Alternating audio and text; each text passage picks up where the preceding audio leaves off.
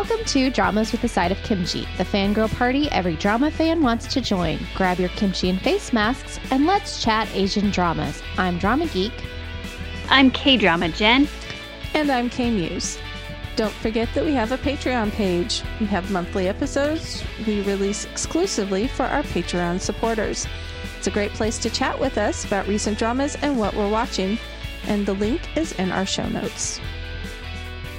So today we will be talking about Joy of Life, the Chinese drama that has been bringing joy to all of our lives. And also K-Muse and Drama Geek have been recapping this over on the blog. So if you want kind of some more in-depth look at kind of what's been happening in each of the episodes, then I recommend that you head on over to the blog and read their recaps. But today, we're going to talk about it on the podcast, and I get to be part of it. Yeah!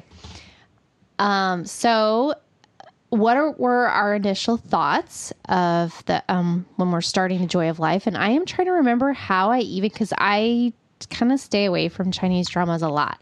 So I can't remember. I think a lot of our listeners, readers suggested I think it was maybe Twitter was talking about. Possibly. Gosh, maybe it was the episode count. Maybe because it was 46 episodes, which actually it's season 1. But gosh, I can't even remember why. And then I think after I watched the first episode, I messaged and I was like, ooh, this would be a good positive recap. It had enough witty humor and stuff where I was like, we'll be able to find stuff to be positive about, because that's hard sometimes. Yeah. Sometimes when we're doing recaps, and this happens for people that have to really focus in, you see a lot of the flaws a little bit more than if you're just sitting back and watching something, and you can't just say, oh, whatever, let it go. So we had watched a couple shows that weren't horrible shows, but there were some things that bugged us and that we had discussed. And so we were honest in the recaps. And so every now and then we're like, we need to just do a positive one where we can't say anything negative, and we'll only say positive things, even if it's, oh, his guy liner is really well done, or that color makes him look hot. We can get really shallow, but it's going to remain positive. So. I'm actually a little upset that I had so many positive things, because I could have lamented about Chen Pingping's guy liner the whole time. That was on point. It was like, is he an evil or not? Because his eyeliner is telling me that maybe I should pay attention to all his little deeds, because they might be evil. But then you just think, or he just might be really like a stylish older guy, I don't know. Maybe he's a hot, evil, bad guy in disguise. True. We'll have to see. Grandpa version. Yeah, he's probably in his late 50s, 60s. Yeah. The Emperor was like, what, 62? Like, yeah, we looked up his age, because we were like, huh. I mean, he's not hottest your typical grandpa hot, emperor but he's not anybody's grandpa. None of the princes had kids, so he's just a dad that we know of. I think I just started watching it because Jen was like, okay, we're doing a positive recap on this. And I was like, oh, okay, I'm in. So I just jumped along for the ride, and I'm really glad I did, because it was so good. And for me, I got sucked in because Drama Geek and K-Muse were like, K-Drama Jen, I think you'd like this. And I just had a lot going on, and so I wasn't able to start it at the same time that they did. But, in typical K-Drama Jen fashion, I finished it before both of them by giving up, like an entire weekend of my life. But I happened to be sick, so that's when I get all my drama watching done. It was really hard for us not to binge this, because we had to pull ourselves back and stick with the 5 episodes a week, because if you go farther ahead, then you start slipping things in and being like, yes, we've done that before. No, that didn't happen until 5 episodes further, Yeah. So we had to really pace ourselves, but it was good. So I I think we need to go in depth on why we love Fanchine so much as our leading man. I know He's hot and he smiles like an angel. No, he smirks like a devil, though. He oh does, my he goodness. He is just so mischievous and has so much cute quirkiness in him. I think we're like everybody that's in the cast where all the characters just fall in love with them and there's not an explainable reason why. He has a confidence that's insane. It's not even like, it doesn't even make sense for the knowledge of that he knows of like his world, because he doesn't realize all of the secrets about his birth and his mom and everything, but he's confident almost as much as he would be if he knew all that stuff. So maybe it's all the knowledge of the past that he has, because when he's a baby, he remembers everything from the past. So maybe that's what gives him so much confidence. But well, I just can't stop cracking up because everyone else is like, "What's your secret? What's going on?" He's like, "I don't know." Very lackadaisical. What did I say? He's unflappable. Like he just really. The only person that I felt really got to him was Dao Dao toward the end, Hatting Dao Dao or whatever her name was. Yeah, the Saintess, or different translations call her goddess or Saintess, but like she kind of got to him. But everybody else, nothing. Yeah. Yeah. He was quite the leading man. And I wish we had more leading men like him because he was so enjoyable. Mm-hmm. I agree. He definitely just charisma, he just, I don't know, he draws your attention. Even in bumpkin clothes. Because I love that point where he's like, where his half brother's like, well, why don't you change clothes? Well, because the girl saw me in these clothes and she might not know me if I wore like fancy clothes. His top part at the beginning of the drama, I did have I don't know, the way that it fit him on the top, and it was a style, like period style time, I think, but it was stiff. It was stiff and weird, and so I had a hard time as the show progressed. I ended up liking his clothes more and more. And then anytime he put black on, I was like, hot. Or dark green. Dark green was a good color. That was purple. I liked the purple on him too. So many reasons why he's a great leading man. I think he just had chemistry with everybody. And he had a lot of energy. Like the actor brought a lot of energy to the character. Yeah. So for sure. So we have a leading lady. 1R is, I guess, our leading lady. And what did you think? Did you eventually like them as OTP? And I've been thinking about this because I kind of ship him with the Saintess or whatever we're calling her. So hard, and I'm actually mad at myself because I do, but yeah. But I liked her. I mean, I thought it was interesting that they kind of met with her. She was like under a table eating chicken. And that's kind of why he fell, or at the time where he fell for her. Uh-huh. So yeah, I like them, but I also like the Saintess. So the actor himself has chemistry with a lot of people. I felt like he had a really good chemistry with her, and that like anytime that they were alone together, like when they were looking under the stars and the flowers they're kissing, like they really did have great chemistry. I don't know if their personalities, like she seemed up to the task, like when they snuck into the Emperor, the Dowagers, like she snuck him into the palace and all of that. I mean, she was up for the task and helped him out. And she seemed to really be excited about being able to be a part of one of his plots. But once you see him with the Saintess, then you're like, but she matches him in almost every way. Like she's witty, just like he is. She's, she can kick butt. And I just, I'm very conflicted because I liked him with his chicken leg drumstick girl, but I also really like him with the other girl too. So I wouldn't be upset if something happened to one.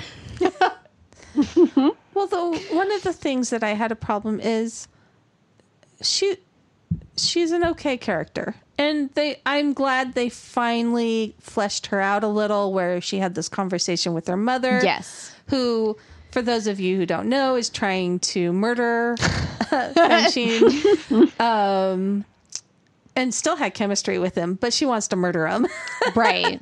But she's just always has this slight damsel in distress feel to her. Like I don't feel that she would ever be up to the task of really saving him, other than just being stubborn and saying, well, this is what I want. I mean, I think she could do that, and she would be stubborn, but I don't think she could save him. She's always going to be the one that needs saving, or the one that's in a situation that is going to be the trial for him to overcome.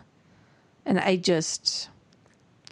know it's hard because there's sometimes that I don't feel like the both characters have to be on the same level when it comes to things like fighting skills and all that. But because he really does have to plot and plan, and everything about his life is that way. Like, I want somebody who's right there going toe to toe with him and able to, hold their own in court, in the battlefield, in, all the different places that he has to be and fight. And that's, I think, or even be there in parts of his life. I don't think she matches him really in any situation except when they're just having their quiet moments together. Right. Because, I mean, they had some like cute stuff that throughout they did have some cute things that they did. So, yeah. So she's not horrible.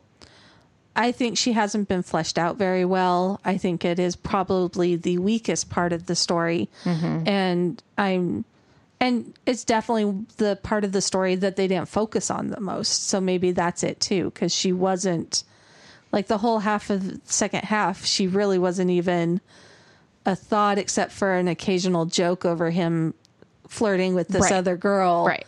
And, his girlfriend back home is going to be jealous, kind of thing. Right. And so she's just not equal to what he's doing. So we just think, I don't know.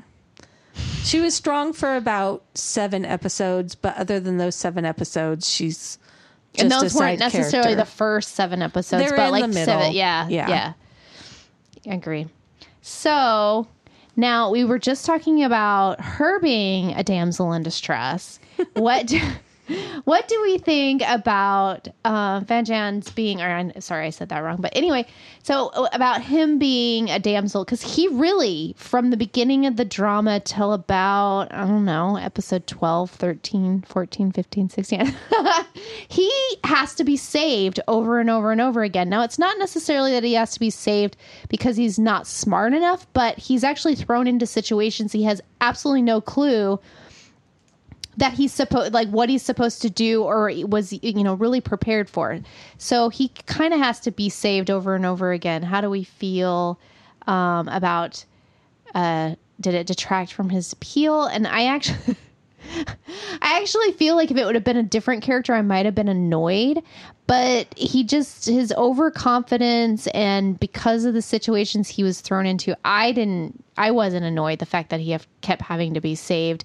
And he just it just kept propelling him into this confidence that he just kept having of like, I'm just going to get out of the situation. And that's just the way that it is. So for me, it didn't detract from his character. Funny.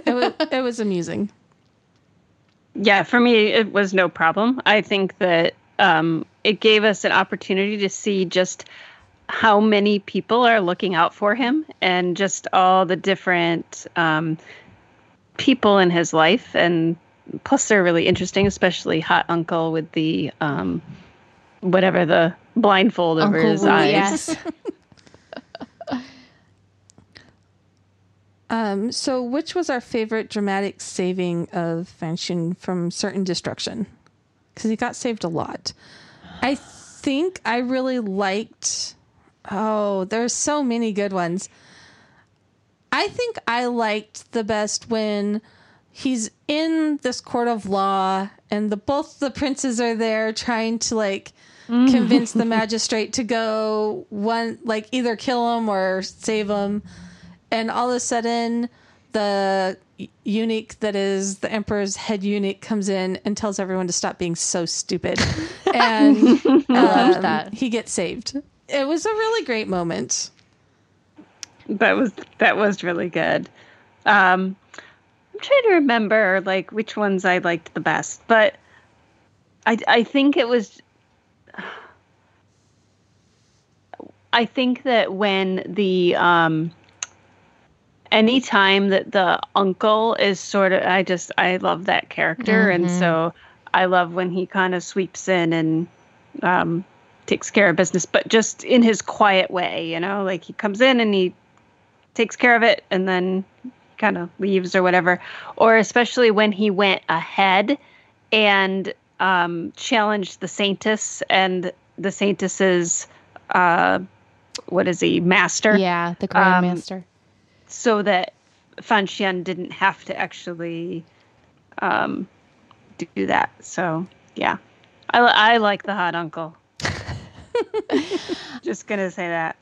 I'm trying to remember specifics, but what I liked is the slow progression of him realizing like that the Emperor was on his side. That he kept like, he was just like, why would the Emperor even know who I am or care about me or whatever? He just kept like this he was just struck with this like, what the heck is going on? But then like it was like, okay, sure. He had a huge crush. He had a super huge Emperor crush. He wouldn't bow to him though. Yeah. But that was my favorite part of it, is that it just kept like progressing, where he kept having to be saved, and finally, you know, he did finally realize that Chen Pingping was like kind of behind a lot of it, but like anytime that he realized that the Emperor was involved and kind of awestruck of like, why is he even caring about me? We know why he was caring about now, but yeah. Yeah. So I wanted to talk a little bit about royalty and how royalty was dealt with in this drama. So how do you find it similar and different than what we've seen in past dramas? I think it was an interesting take on it because, well, first of all, you see different kinds of royalty. So you see when they go across the border, and we have I thought it was going to be one of those birth secret things where it was really a woman who was a man, or, you know, had to dress as a man or whatever it was. But they never really brought that up. So I guess it was just a female actress playing the prince or king or what was he? The Emperor. The Emperor, yeah, Emperor. But from Northern Qi. So that was a little interesting to me, but and also just the different layers that we get, because we have the female, so the mother of his fiance, I guess. You know, she's this very powerful figure. Like the Emperor's sister or something like that. Yeah. And I thought that was really interesting, just how she had, you know, even though Drama Geek doesn't usually like the politicking, there's actually a lot of politicking in this drama, but it doesn't feel quite the same way because there's so much entwined with the family dynamics. So I think that's a really interesting piece of this. And see, for me, what kept me interested is because the characters were very interesting. So, and they had a very intriguing way of delivering a lot of the same things that might be delivered by somebody else. Like, so the one character that I felt fell very much into the normal aspects of it was the Queen Dowager from the Northern Qi. She felt very normal, regular, Chinese drama, and I didn't find anything particularly interesting about her or different. Whereas maybe the Emperor being played by a woman is what possibly made me very interested in her character. But I really liked everybody in both of the courts. Like, I felt like the Emperor on the southern side, I mean, come on, he's such a memorable character, and his flowing robes and his messy hair, and even the way that he did politics. I can't say the word that's coming to mind. He would screw with your mind, like the Untamed guy. What is his name? I can't remember. Anyway, I don't remember. His dad. he had him there or something, or maybe it was Winter's dad. One of them, he had them there and he kept telling him to sit closer and closer to the fire because he was, oh, you're cold. You must be cold. And the guy was like sweating. Dad. Was it? Okay. Yes, okay. yes. So it was him, but he kept like he was messing with them. He was totally messing with them. Yeah. But he just had a way of like messing with people, and also just the one dinner that he had where he invited all the princes and then he had Fan Xian's there. It was like, it was such a messing with their heads the whole time they were there to try to get information and see how that they would react to each other. Yeah. But the way he dealt with people were really interesting. And even the crown prince, I would say, was very typical and not as interesting as I would like. Except But for his homoerotic painting. it was so weird. They never went back to that one guy shows up on the first couple episodes and he's like, we There can't was have a some relationship serious- anymore. And then he leaves and that guy never, I mean, he has a few scenes here and there. like tears. I'm all like, what is going on between you two? That one I wonder how the book handled maybe there was more backstory in the book with that, but it was just weird. And then it was never really brought up again, but they had an interesting relationship. But so yeah, I felt like the royalty and all that stuff, the reason that the politicking was very interesting is because the humor, it was key, and also the interesting characters. Yeah. Well, and you never quite knew who was openly plotting, because obviously people were trying to kill Fan Xin the whole time, you know. But a lot of it was hidden behind the humor and behind the just general situation of it all. The way he was dealing with the crown prince and the second prince and the Wan'er's mom, all of these things, you know, these are all people that are serious plotting, but he just bounces into the situation like a puppy, not aware he's peeing on someone's shoe, you know? That is such a good way to describe him. And it's very I mean, charming, sometimes though, and it he distracts. knows what he's That is doing. true. So it's, you know, but he's not an idiot. No, but not at all. He doesn't always know the dynamics of what's going on. And so it was really interesting watching him discover that while all of this other politicking was going on, but a lot of the humor and him discovering this hid all of the boring parts. So. Okay, I'm going to have to take us out of our actual like going through and be like on the side here. I have no earthly idea what you want me to do, what you want me to skip or anything. She keeps pointing at stuff and you guys are jumping around and I'm like... You skipped 3 questions and went to a question 3 down. And I'm like, are we not going to discuss up there? Because you jumped, I think just visually you had it too far away from you. Okay. And so you... I thought you were like, let's skip this because I was like, I don't know what I want to discuss the family dynamic. It was so good and different. Oh, okay. Yeah. So the damsel, Yes. I did skip. Okay. You skipped a whole 3 questions. And I'm like, are we skipping? Did I miss a... Because for our listeners, sometimes if we're running out of time, we like text each other and say, okay, cut this question, this question. Exactly. I'm like, did I miss something? Am I out of the loop? So anyway, we're going to jump back to a few questions because they were good ones. They were good, and it doesn't really feel like out of order, but I had to because I didn't really know what was going on. Sorry.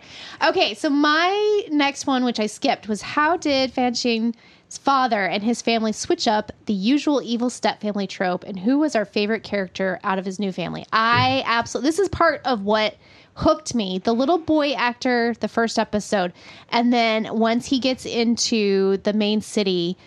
his stepmom and their relationship, like, oh my gosh, I loved that so much because they could have played it the normal where through the whole drama, she could have been trying to kill him because she wanted her son, who at the beginning doesn't seem like he's very smart and seems like he's very, focused on money, which he was, but they end up, just explaining why.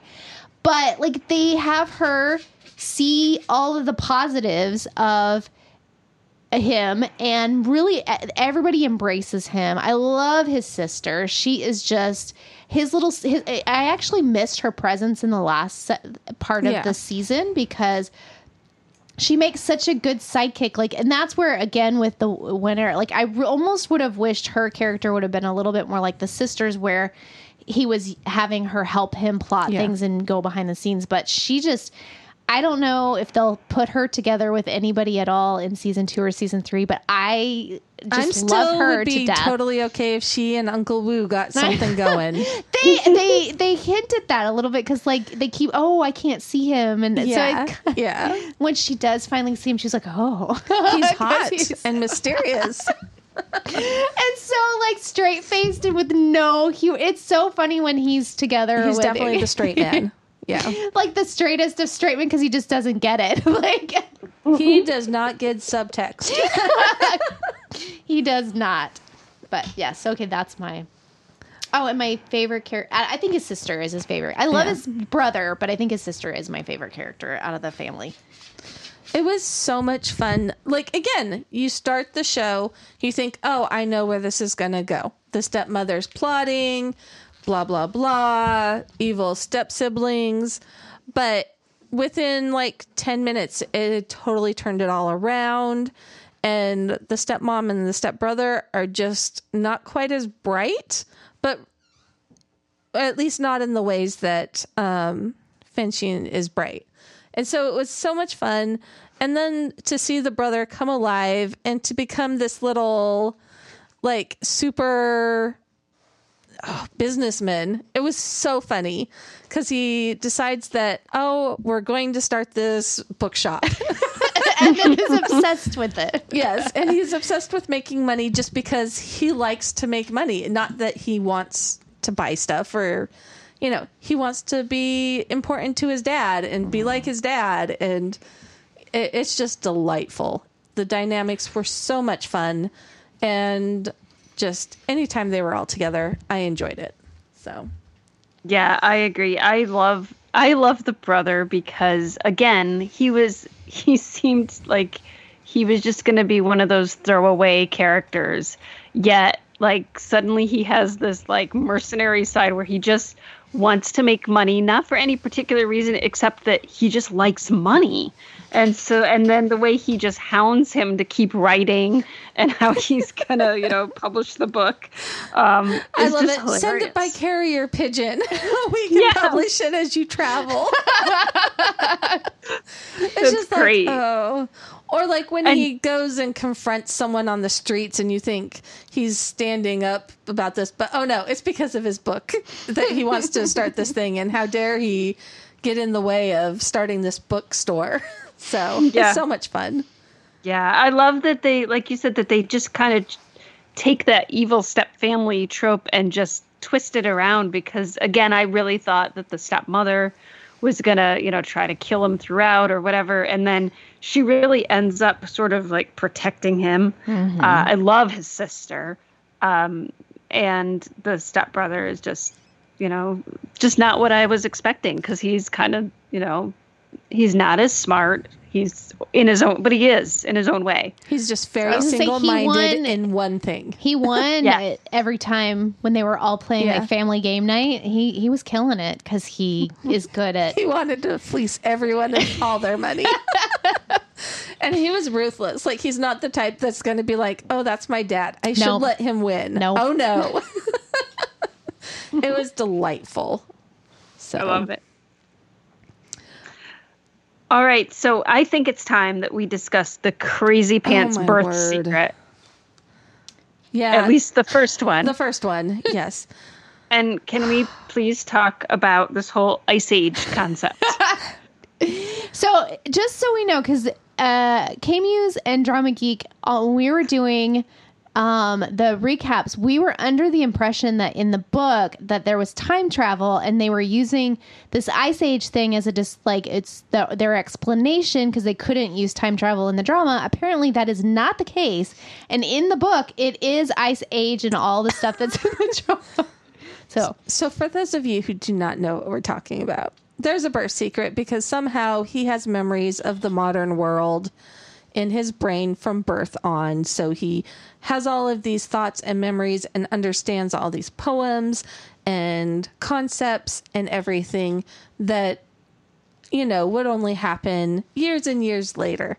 Turns out all of civilization went under the ice, all of our big cities and everything, and somehow some people survived. And those people put genetically somehow all of their information into a baby that she birthed with that, The other birth secret. The other birth secret. So she birthed this baby who has all the information from modern days. And we learned that it's not modern days. The Ice Age happened. A few people survived. Society began to grow like it did historically, like long time ago. And because Chinese culture survived, they started into the Emperor Age again and all this. It's weird. It's weird. So weird. And I'm just like, seriously, how does this make more sense than time travel? I just want to know. Tell me, Chinese censors, how does this make sense? Like, even just now when you were like, and they put all of their genetic, I'm like, what? Well, okay. So what I want to know, because now that I've finished it, because we finished the drama and then we haven't necessarily talked about it on the recap, and I don't even think I included it in the comments. But, okay, so if he had that all in his brain, but she leaves the thing on the mountain with the God Gate, and she goes and sleeps with Emperor Dude. When was his brain implanted with the memories? Like, how was he a science experiment? I think hypothetically at birth, in the womb, before birth, I don't know. But if he's the dad in this time, when did that happen? Did all of her eggs get implanted with this or something like that? And so that any baby she had was going to have all the memories? I am so confused about what this whole thing is. Like, seriously. Oh, my word. And I've heard from the comments, it doesn't sound like they explain it that much better in the book. There is no explaining it. There is no explanation for how this happened. None. K-Drama Jen, please explain it to me. I'm still like, maybe I was just distracted by his charm and all that, but like this part of the drama, I was like, wait, what? I didn't there's need like this. some secret super gate under the water back to the... Yeah. Okay, so and I kept writing this in my comments to K Muse, but the rock that Uncle Wu stands on to get it to go down, it looked like a specific part of the anatomy to me. So I kept saying, he's standing on the penis rock. He goes under the water, but he can't get anything to open because he needs Fanxian. So he needs help on the penis rock. But it was from the aerial shot. Like they show him standing on it, and it looked like... Well, it looks like the key that he has. Oh, it's the same shape okay. So I guess now we have the penis key. You could either call it the key rock, I like the penis rock better. That's funnier. The magical wand rock. Sorry. I need to stop making jokes or it's going to go dirty really quick. Anyway, so it'll be interesting to see what they touch on in season 2. And if that is part of what saves his life, because maybe I think maybe Uncle Wu's going to show up before his last bit of life drains out of him, and he'll take him and go jump on the penis rock and go down in the water.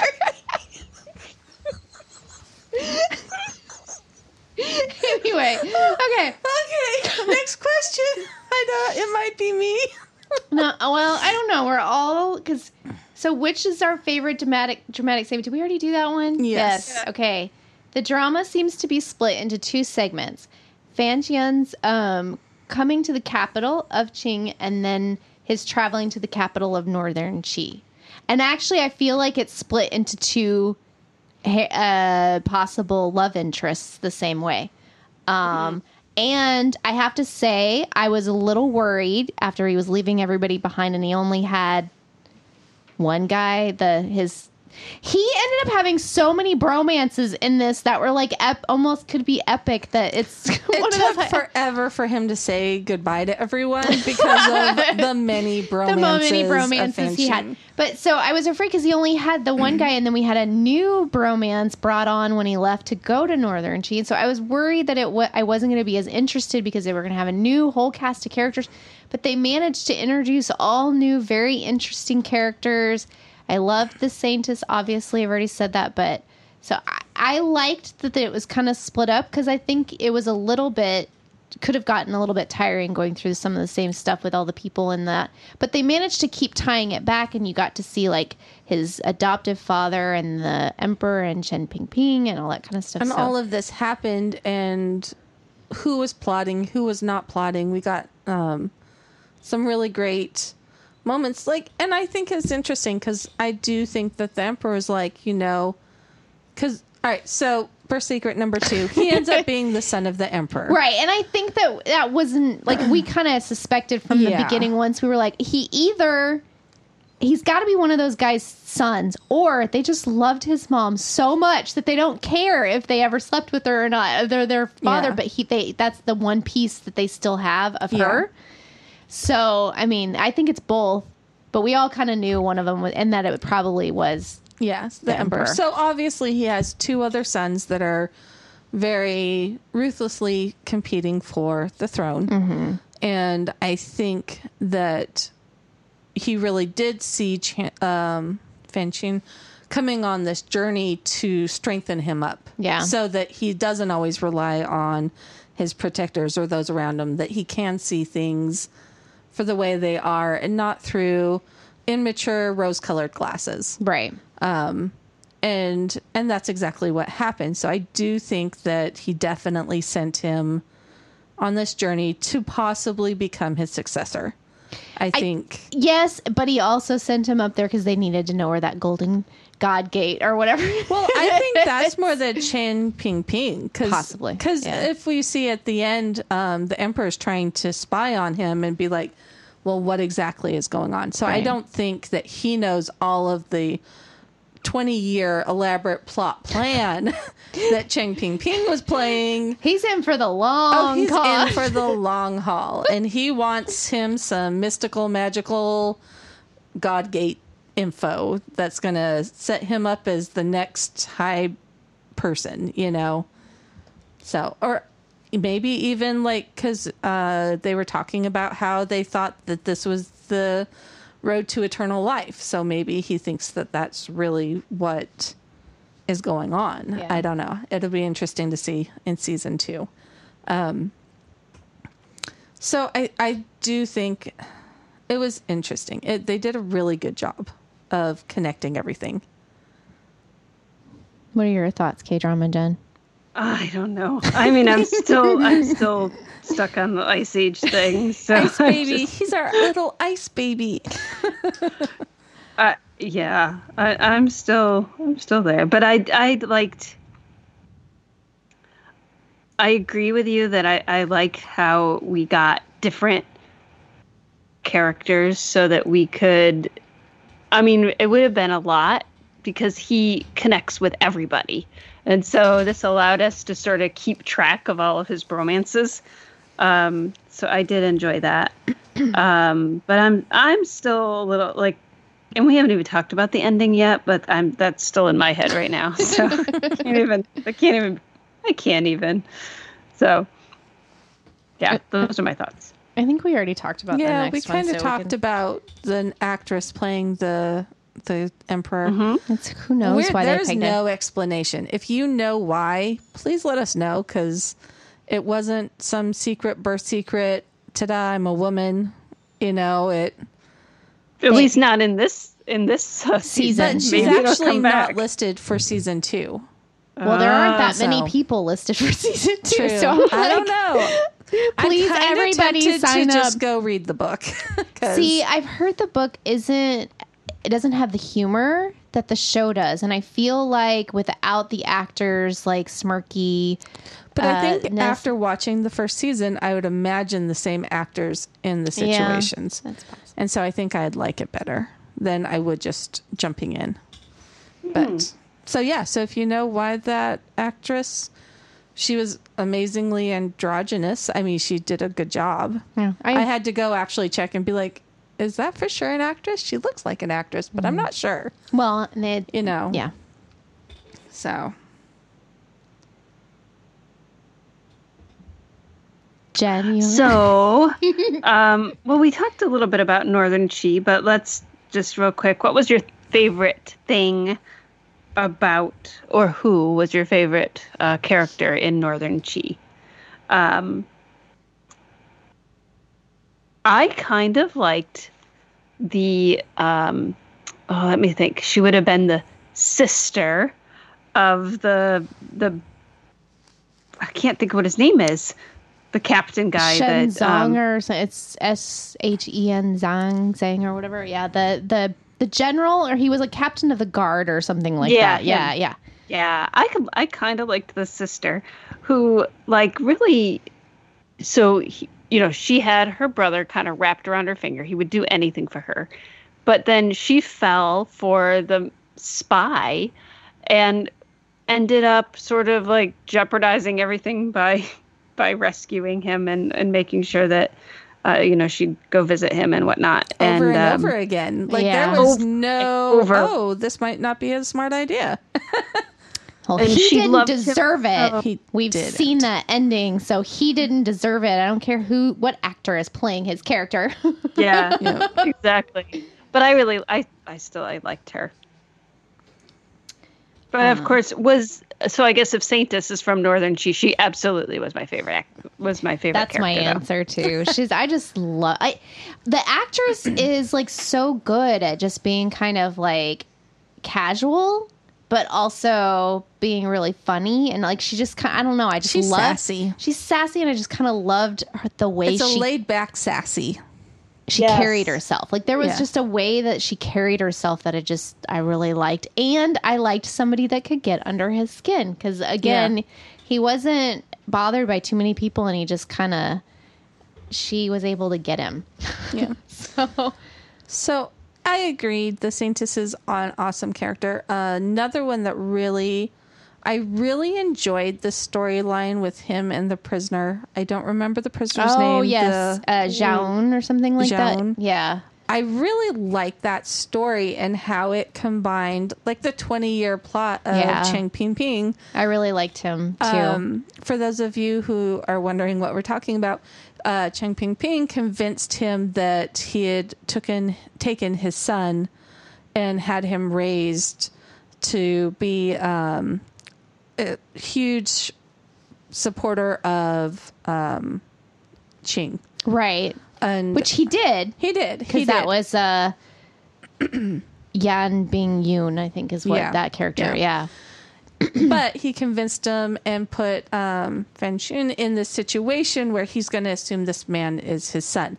So he will give this super secret about the golden gates of the gods to his son. Her grandson, right?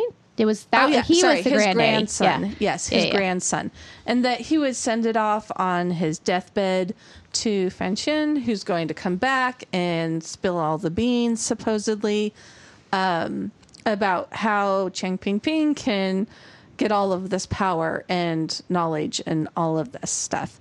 So there was just this really touching relationship between the two of them. And it was one of the moments that I think Fan Xun was the most serious, is because he really realized what horrible things had been done to this man, and how he and Fan Xun had been used to bring about this really, and again, it's a long-term plan that was. I mean, really that was an intricate torture. Plot. Like it was, No, like I kept thinking, like, I really think there probably was a more efficient way to do that. But okay, you would think. But it was a great moment. It was a really strong narrative that I was not expecting, and it brought the whole story and the politicking to a head that I was not expecting, just in a 15-minute conversation. And it was really well done. And so I really, really enjoyed that whole aspect. That carries over to another character that I liked that I forgot about is Mohan, his brother, like the scholar that he goes to see after that and lets him know, hey, your brother died. And like their connection, it really, both of those relationships and the Saintess kind of really show, and it was probably that modern knowledge that was somehow magically implanted in his head, and we don't quite know how, but that he was able to look beyond the country or the state that he's from or supposed to be from or whatever, and kind of, he didn't see them automatically as his enemy. And so he had a very touching relationship with the scholar at the end. And then also the Joan. And he does that with everyone. I've really liked how his character has stayed consistent from day one, that he's going to look at the person and see everyone as individuals, and he's not going to treat someone lesser than him because he has a rich father or he's more knowledgeable, or, you know, he's not going to use that to destroy people. Right. And also not allowing people to treat him like he's so much less than them because of their position, like the emperor or the emperor's dowager or whatever. He's like, didn't see that status as much with everybody. So. And you don't usually get that in Chinese dramas. Right. Right. Yeah. So we finally discover who the villains are at the end of season 1. What are our thoughts? And I would actually say the moments we were just talking about helped him, because again, he kind of looks at everybody the same, so he doesn't look for the dark side in people as easily. And so I think that it was an eye opener, and it was something that, you know, we knew it was going to happen eventually, where he could see, oh, wait a minute, Chen Pingping and the emperor and some of the people that have been helping me out along, they have agendas. And that not everything is for my best interest. And I've been used throughout this whole time. And then, of course, the second prince, which I just love the character himself. So it does make me a little sad that he's the bad guy. But he's so wonderfully oily. He is. Yeah. And even the way that they have him, like he's reading letters, but then the way that they filmed it and the way that he was like talking to the camera, and like he was deliciously, you know, bad, but also you still kind of like, I still kind of like you. You know, it was very tongue in cheek. It's like, well, we need to let this go be bygones, and you know, let's go forward from here. My bad about, you know, accidentally killing your friend. Right. Could you just, you know, let's just forget about that and let's be buds. Which, and I don't even think that was a like trying to be manipulative. I really do think that I think that shows, if you watch the scenes again of where he was conflicted of like, I actually like him, but I need to kill him. Well, and at this point he doesn't know that he's an heir to the throne as well. No, he doesn't know that he's, you know, his that brother would change things very quickly. He'd want to kill him even more, sadly. Yes, because obviously Daddy has a favorite. Oh, Daddy has a big time favorite. Yeah, and it's pretty obvious who it is. I really, really liked the General Shen in Northern Qi. Yeah. He was a good bad guy. He was very ruthless and like... But they did, throughout the whole thing, they did this with almost everybody. But his relationship with his sister really helped show it humanized him quite a bit. I liked that. That was his one weakness. But he was a great character, and I really enjoyed him, and I enjoyed seeing him die, because, I mean, he definitely deserved to have some justice brought about. He did some horrible things. Oh, he was brutal with it. He was very brutal. Shaun. But he's no more brutal than a lot of other characters, just they have the facade of not being as brutal. Mm-hmm. So it was interesting. And I think about, for him, it was the way he would like smile and be friendly on the outside, but and then he'd like he break had, your like, legs. Sadistic side, you know, that was just like, he was so casual about his violence. Like, it was a little crazy. Like, it was chilling in many ways. Yeah. And he was smart. I liked how smart he was. He was he was definitely a match for Fenching. Mm-hmm. And I think they both have that good guy smiles. Mm-hmm. And, it's very interesting. There was a lot of similarities just with our hero not being quite so ruthless. Yeah. So. Right. I don't know that I can, I don't know. It's so hard because when I look at it, when you look the straight, who's a villain, who was the main villain, it's hard to pick out. Because, so Wanner's mom, she definitely didn't have any side of her that I would say, other than the position she found herself in and how she was surviving. And her character could have been one where I was bored by her because she was kind of typical, but I really liked her. And I liked this, the scene where he's massaging her temples and almost wants to kill her, but doesn't kill her. And then he goes to massages her neck. So you could tell he's thinking, do I just kill her now? I think she, out of everybody, because again, he is very unflappable and people don't get to him. But I loved their scenes together. They had a lot of good chemistry. So I really liked her as a villain or whatever. Yeah. Yeah. It's interesting because we had a lot we could have chosen from, that you could choose from. There's a lot of bad. Right. I think my best villain, though, is probably, we're going to have to talk about the very end because I didn't see it coming. So do you want to talk about the ending? Yeah. Let's talk about this ending. Okay. I was shocked. I totally did not see it coming either. Yeah. So I just want to say my reaction was, what? I what said, just happened? Oh. Maybe you should tell our listeners what happened. So what exactly does happen? So we are getting to the end of the drama, and I'm waiting for kind of this, I guess I was waiting for a big climax kind of moment. I also had no idea that it was only season 1.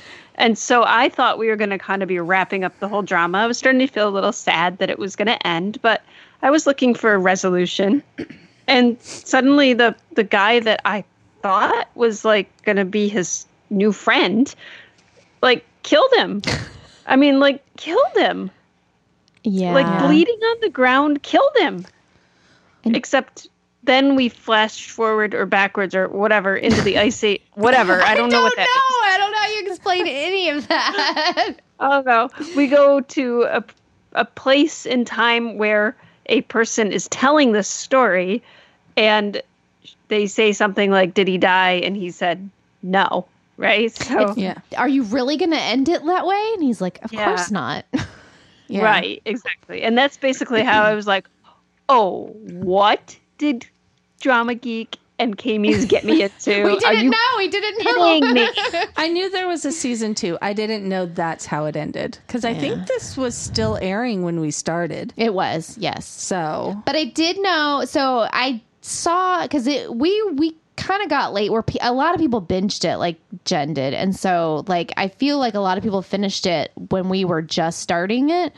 And I did, from some comments online and everything, know that that it went back to the present day or whatever time, the non-Ice Age with computers and all that stuff, or with the guy writing the book. I knew it was going to end there, but I didn't know that it would end with his character dying. No, mostly dead. He was not mostly dead. Yeah, mostly dead. He was still just breathing stabbed and bleeding out, and we all know that you can totally recover from that. Well, and we know that Uncle Wu is somewhere around, and that his teacher person is still out there. Still knows enough about well, and I would medicine. even say the Emperor is probably still on his side and is unaware of some of this that's happening. Yeah, no, I would say that the Emperor is definitely going to show favoritism here and be pissed at Second Son and all of them for doing that. But yeah, it's I until this part, that character, the Yan Bing-yoon character, I think it's because everybody hypes the actor so much that I was expecting like this really intriguing character. And I feel like the actors had the least amount of chemistry of all the potential bromances. Yeah. But I definitely wasn't expecting him to be the killer. But I really liked the reasoning, like it fit, they established from the very beginning that he was all about rules, regulations, and keeping stability. And that's why he did it. So it was kind of like, and, Fan Jian is one of the most unstable, chaotic thing that's ever happened. Full chaos. He is. He's the definition of chaos. Yeah. So you can understand why he does it. But yeah, that's. Yeah. So I have one quick question because, they keep alluding to the guy in the mask. Like, they never. They never. I need to know if he's hot or not. I know.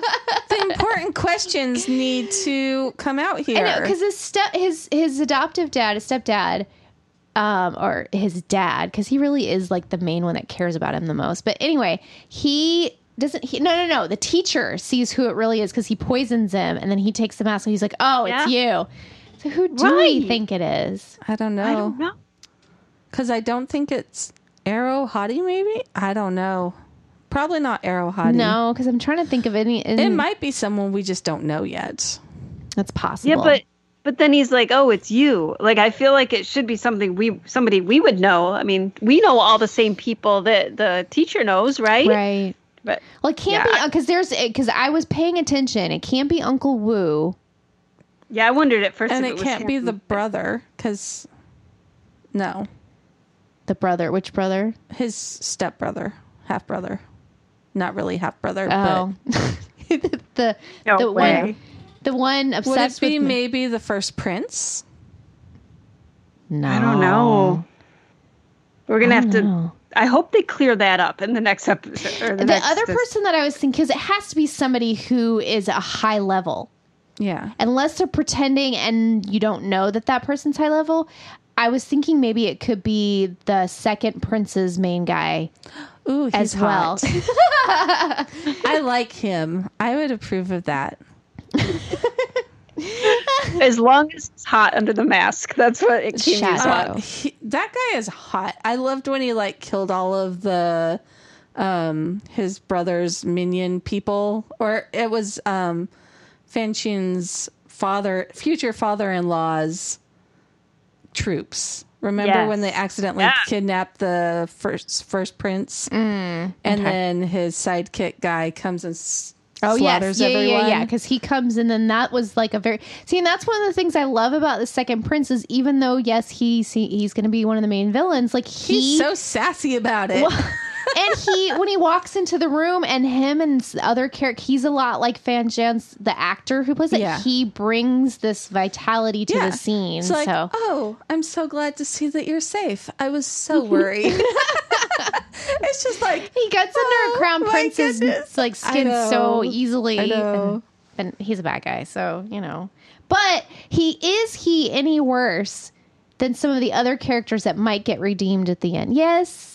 His actions did kill Fan Jian's best friend, but everyone has done things that have caused, so he stuff to happen. could be redeemed. But Yeah, I doubt it. But but he's so when they had dinner on the middle of the road in this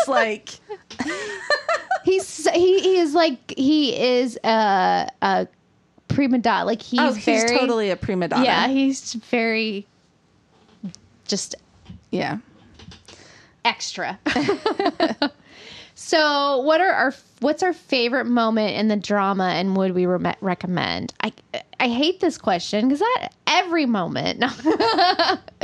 I don't have a favorite moment. Anytime that I love the emperor and Fan Jian were together. I loved those moments. I loved the dinner with all of them. The fight scene. We didn't talk about the fight scenes at all or any of the. They were good. They were very acrobatic, but they were also very not possible.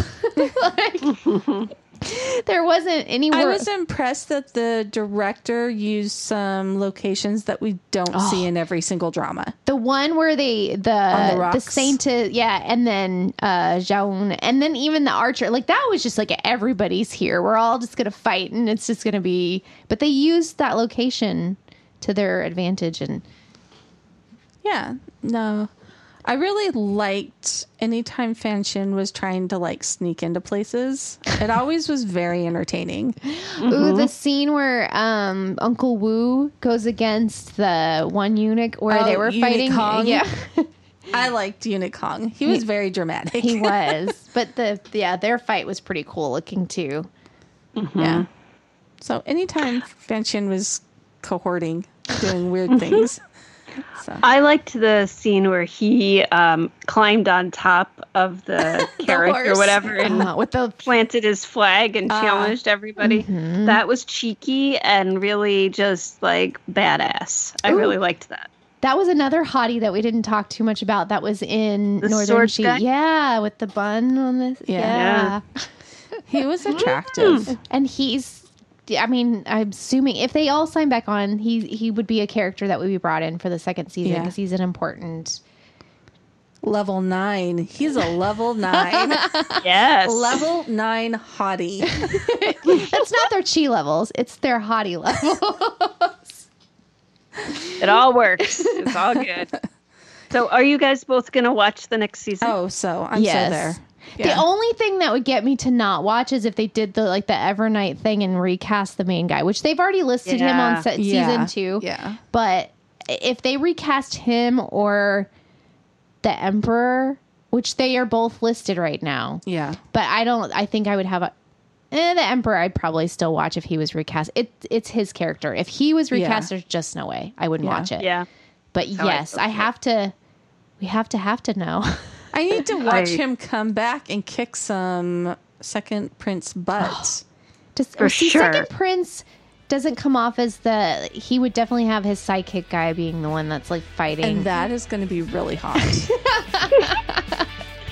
And on that note, everyone, hopefully you'll join us when we will, I'm sure, recap season 2, but we probably have to wait a little while for that. But anyway, in the meantime, thanks for joining us for this episode. Feel free to send us your thoughts and feelings about the podcast. And if there's a specific actor or theme you'd like us to discuss, then let us know. We love blogging about Asian dramas, but behind the scenes, we have so much more to say and we want to share it with you. And talking is so much faster than typing.